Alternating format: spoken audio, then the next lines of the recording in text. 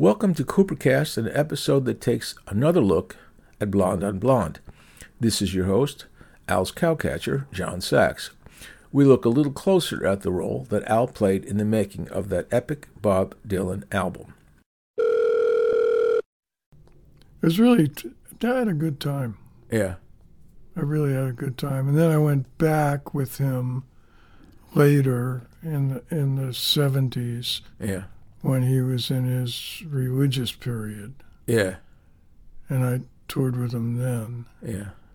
I wore a big, bushy red wig. Because I knew that it annoyed him. Right. But that he couldn't say to me, don't wear that wig. Because? Just because of the way our relationship was set up. I see. So, I'd get to the place and we'd be getting ready to go on stage, and I'd put my wig on, and he couldn't say anything.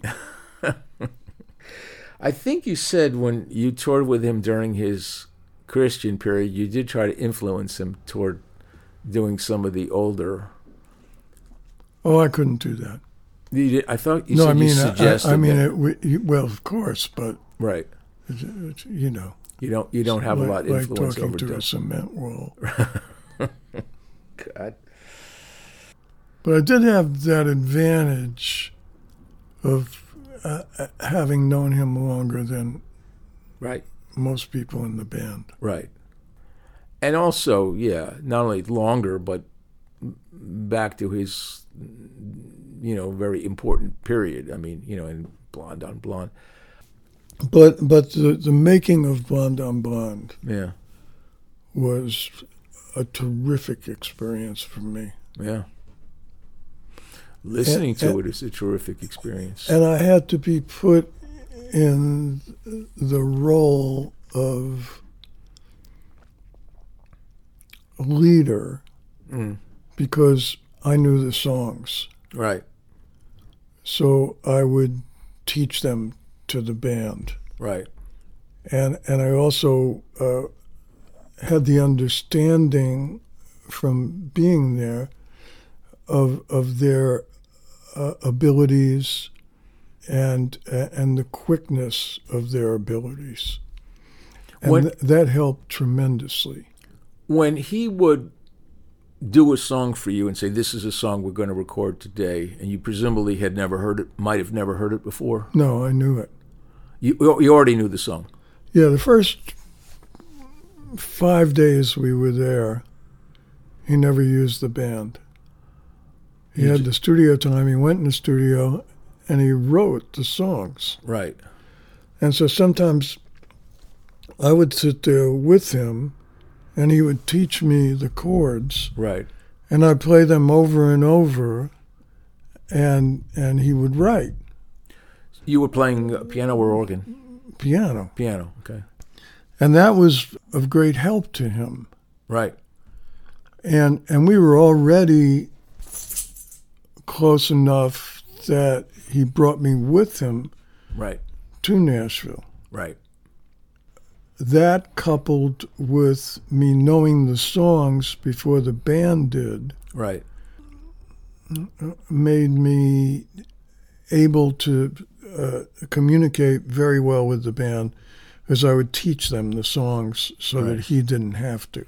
Let me ask you this. When Dylan taught you the songs, would he tell you that this is this kind of a song, or would he just play it? No. He would just play it? He would just play what he had. I mean, usually in his case, he'd write a lot of verses. Okay. So I'd play the verse over and over, and he'd sit there and write and stop me and start me and like that. Right. So by the time that was over, I really knew the songs. Did he tend to write on a keyboard or on guitar when he was writing? Both. Okay. Now, if you were on keyboard, would he sit without a guitar, just a piece of paper, and you playing the keyboard?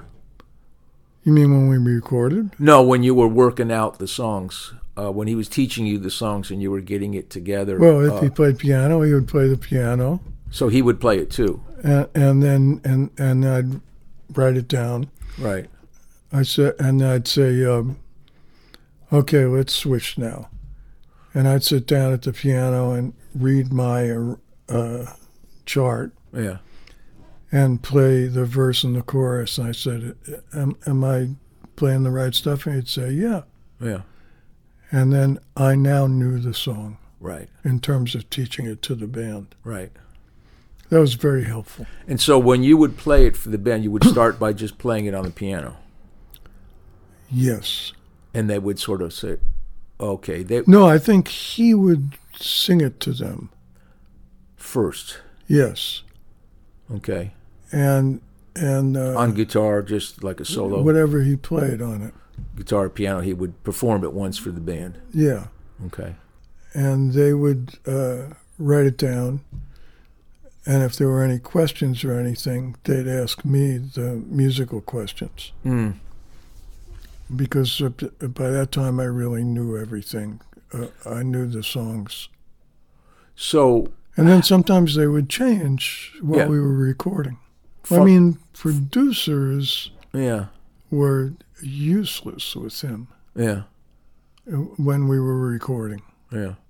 Or, Sad-Eyed Lady of the Lowlands is a very long song, and kind of heavyweight, but it's actually not heavy rock by any means. No, it's a ballad. It's a ballad, and very dominated by you playing the organ and so forth. But I guess what strikes me is I'm wondering. I didn't have any control. Yeah.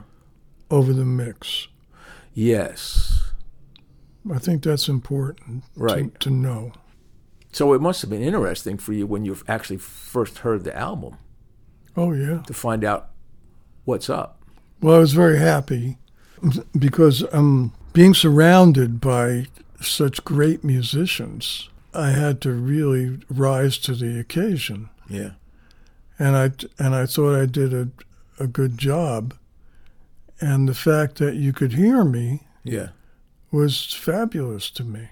Well, after Dylan said turn the organ up during the recording of Like a Rolling Stone, and then bringing you on after that, and then bringing you to Nashville, it was clear that he had a lot of value in the way you played the organ. I also helped him with the musicians.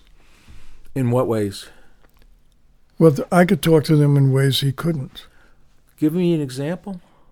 I might say to the guitar player, "You're playing too busy here. Okay, It's screwing the groove up." Okay. Or like that, and he didn't stop me from doing that. Right. This is like during New Morning. But even during Blonde on Blonde, you could say something to a band guy? Oh, no. Well, I was the only one that knew the songs. Right. So that helped tremendously. Yeah. And by that time, I had learned the diplomacy of the studio. Mm-hmm. And what you could do and couldn't do. Yeah. And to work with guys of this caliber, it was much easier for me to say, at letter B, I think this is a good time, for you to play more to the piano player. Right. Who was brilliant and was blind. Just passed away. Hargis. Yeah. Pig Rollins, Pig as he was known. But I think that we got into some stuff today about Blonde on Blonde that we hadn't gotten into before, which is interesting. Mm-hmm. I mean, it is, as you said, it was a high point in your life. Musically, it's a high point in my life. Many Dylan fans regard it as the high point of Dylan's career, which is a hell of a career anyway. Well, it was an amazing experience. I kind of look at songwriters and I say, okay, or look at a songwriter and say, pick out a given song and say, if this guy or gal had only written this song, would they be remembered? And clearly, there are people who wrote only one song, and they're remembered for that song. But in Dylan's case, the number of songs that if he had only written that would be remembered is astounding. I mean, starting with Blowin' in the Wind and all that stuff. The number of songs that he written that are distinct, and you go, wow. Oh, well, there's no doubt about that. I mean, it's just ridiculous. He's Shakespeare. Yeah, I think giving him the Nobel Prize was appropriate, Although somebody quipped and said, oh, great, well, next year they're going to give it to Peter, Paul, and Mary. But I think that was an ignorant comment, So. Mm-hmm. This has been Coopercast, another look at Blonde on Blonde, brought to you by A Big Red Wig.